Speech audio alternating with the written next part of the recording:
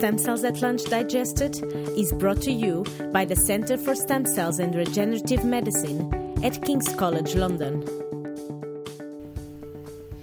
Hello to the podcast of the Stem Cells at Lunch seminar series here at the Centre for Stem Cells and Regenerative Medicine.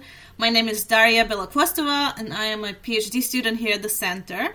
And today I'm joined by one of our speakers from today's seminar, Dr. Dominika Dziedzicka. Well, thanks for joining us today, Dominika. First of all, how are you feeling today? Are you calling us from your current workplace? Because obviously we're not in the same room, we're in different cities maybe even.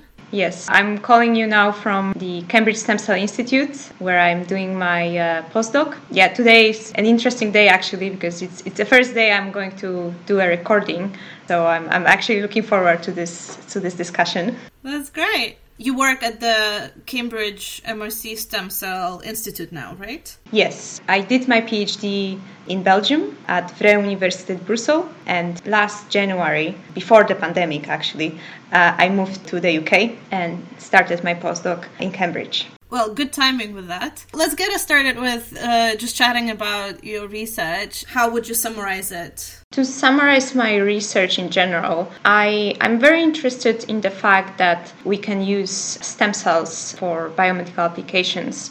And when I started my PhD, I had an opportunity to work with human pluripotent stem cells that are cells that can basically differentiate to any cell type that builds an adult human body. And it does give a tremendous potential to those cells. They can be used for a variety of different purposes. In a way, it sounds fantastic, but there are many, let's say, quality things that researchers need to keep in mind before using those cells for specific applications. And the main focus of my PhD was actually focusing on that quality, meaning that in order to use those cells to, let's say, produce cardiomyocytes like heart cells in vitro for future cell source for cell therapies, we need to make sure that those cells are healthy. Maybe it sounds easy, but actually it's not easy. The field is still trying to understand how to do it so that the cells are what we want them to be. Yes. And what kind of cells would you specifically like to make sure are healthy and good for the applications that they might be used for in regenerative medicine or other fields of medicine? My PhD and my current research focuses on cells of our digestive tract, but this quality controls actually refers to any cell type that researchers want to develop. For my PhD, I was basically concentrating on all the cell types that arise from one type of cells during the human embryonic development. This is called endoderm. So endoderm gives rise to organs such as liver, pancreas, lung, and all the parts of our digestive tract like stomach, intestine. So I was not developing those organs in vitro. However, I was trying to understand how we can use those cells with this tremendous potential to direct them towards this endoderm lineage. At this moment, at the Cambridge Stem Cell Institute, let's say I specified my research more towards the hepatocyte cells, so the cells that build our livers. And here, of course, the cells are more specialized. We are investigating different things than when I was doing my PhD and investigating the formation of the embryonic progenitors. However, some of the quality checks, they do remain the same. So I think the final goal of all those studies is basically to obtain functionally mature cells in vitro, which can be then used for many different applications. That's a very noble goal, I think, because it is definitely applicable to so many different cell types. And so from what I understood from your talk, you start with human embryonic stem cells, and then you try and understand what makes them more or less likely to become endoderm. And maybe for our listeners, you could explain, how do we obtain embryonic stem cells, like where you get them from and how you study them in the lab? Yes, so these cells, they can be isolated from human embryos. So during the human embryonic development, there is a moment when those cells, they are just like a mass of cells. They are not specified to anything else as yet. And if they are isolated from the human embryo, they can be expanded in vitro, while they still remain this potential to differentiate to all the cell types. The field of in vitro fertilization allowed us to do that, because people started to culture human embryos in vitro. And some of those embryos, if they are not used for IVF, the patients can donate them for research. In some countries, not in all countries, the legislation allows for generation of human embryonic stem cells. And for the research field, this has a very important value, because these cells can be really used to study a lot of things and understand better human development and disease.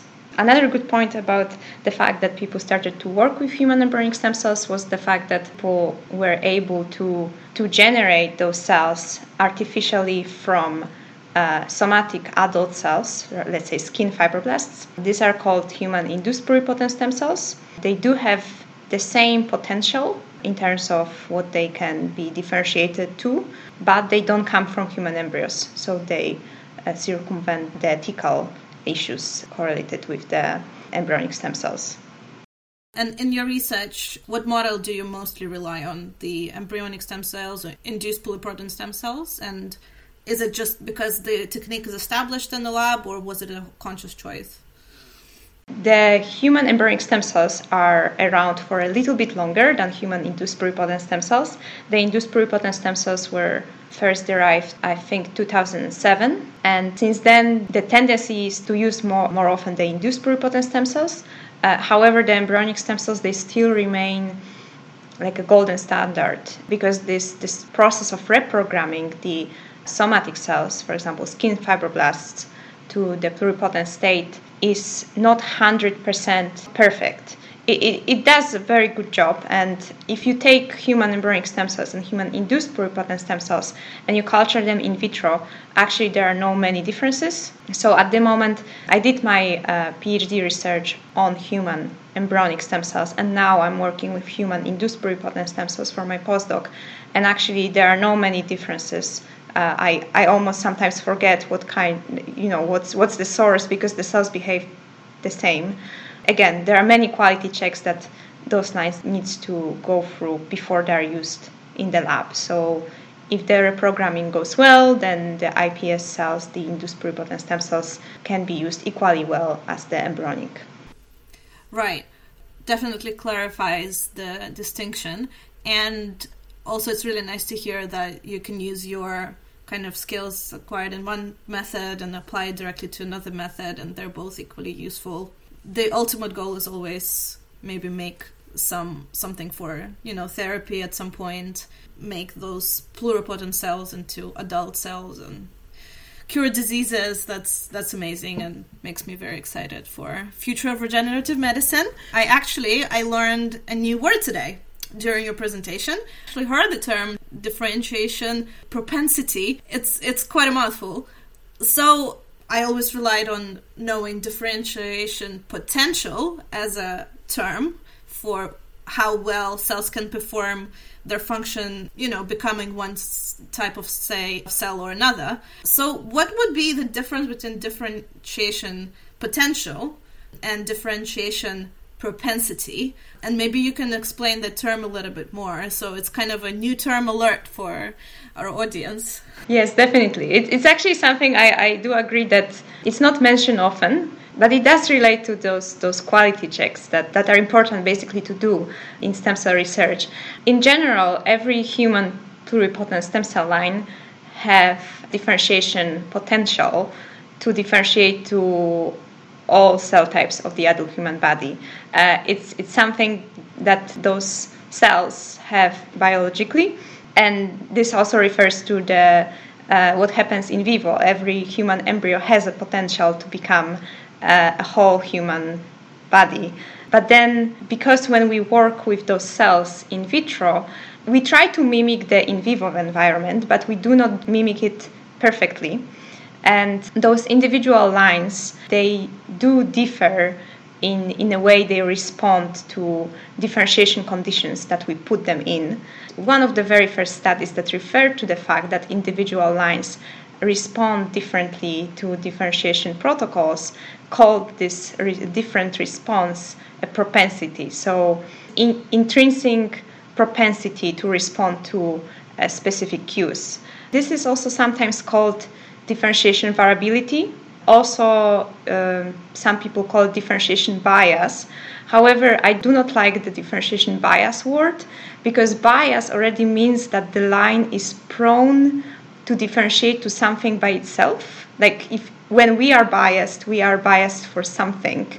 We know what we are biased for.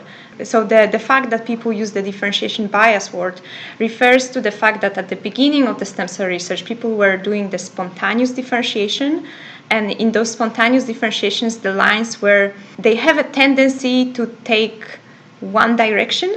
So, for example, maybe the cells, a specific line was differentiating more towards, let's say, endodermal lineages, like digestive tract versus the neural cells. So people were calling it the bias. But that was also because of the spontaneous nature of the differentiation.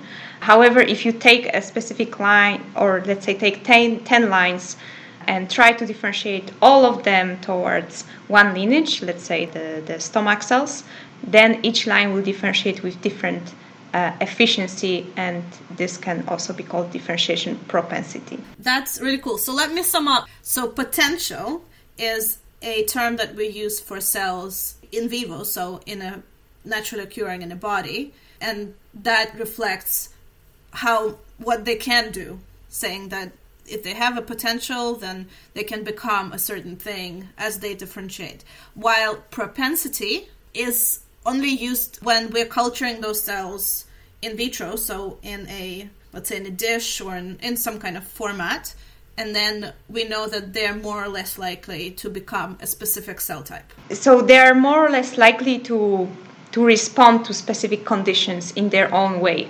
Yes, and sometimes this propensity is also called bias. All right, that's fascinating. I love terminology, so that's really interesting. What I was wondering, so propensity doesn't and is not applicable as a term to any in vivo situation. In any in vivo embryo as it develops naturally, while one of the very well-known functions of the embryo is to develop the same way all the time and make sure that all humans have proper development. So I would imagine cells in an embryo, their potential is very kind of consistent. They don't really have much room to have propensity. Yes, actually, it's a very interesting question, and sometimes I had some, longer thoughts about exactly what you just said.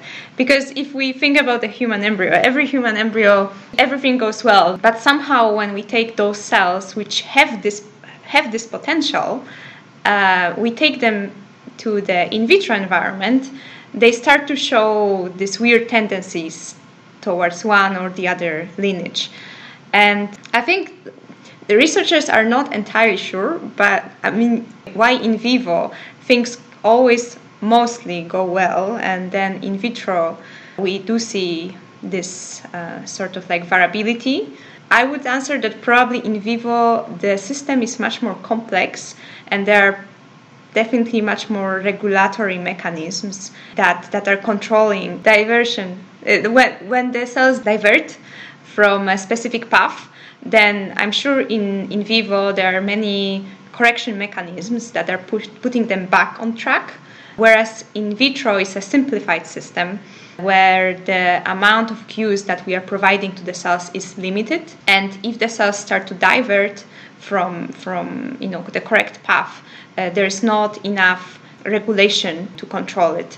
That's my personal understanding of why this may happen. Because as we were discussing, all the cell lines, they do have a potential to create all those cell types. But then you still need to be able to control this potential. A developing embryo, the in vivo environment controls it, whereas we try to mimic it in vitro, but it's not perfect. Thanks for that insight. It's nice to hear from somebody who works with embryonic cells professionally.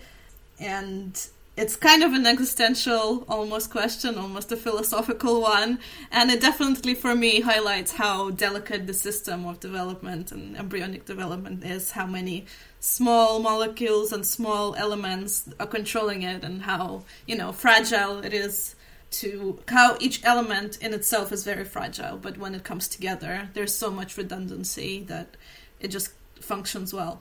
Fascinating balance of life. Yes, in a way life is not perfect neither, and we don't know exactly the statistics, but it is said that at least 1/3 of human embryos is lost before they even implant, because there is something wrong going on. And the nature basically naturally, discard those, and only the one that, everything is on track, they develop further. Yeah, so it has a natural methods of stopping development if it's not going well. That's also super cool. Thanks so much, Dominika. That was very insightful and interesting. I hope you are having a really great time in your new position in Cambridge. And thanks a lot for coming, give us a talk, and agreeing to do an interview again. Just a quick last question. How are you going to spend this weekend? Just to tell our listeners that, we are also real people and we would take holidays sometimes. Definitely. It's so as I mentioned, I started my postdoc in the UK almost at the onset of the pandemic. So the last spring that I had was still during the very harsh lockdown. So I think this spring I'm finally going to enjoy a bit more the outdoors of the Cambridgeshire, if the weather allows, of course. So. Yes, so my weekend plans depends on on the English weather, of course, but I'm looking forward to some outdoors adventures. That's very exciting. Well, I wish you all the best in your adventures. Enjoy, hopefully the weather holds well. See you at some point around in one of the conferences, hopefully. Hopefully. Thank you very much, Daria. That was really nice.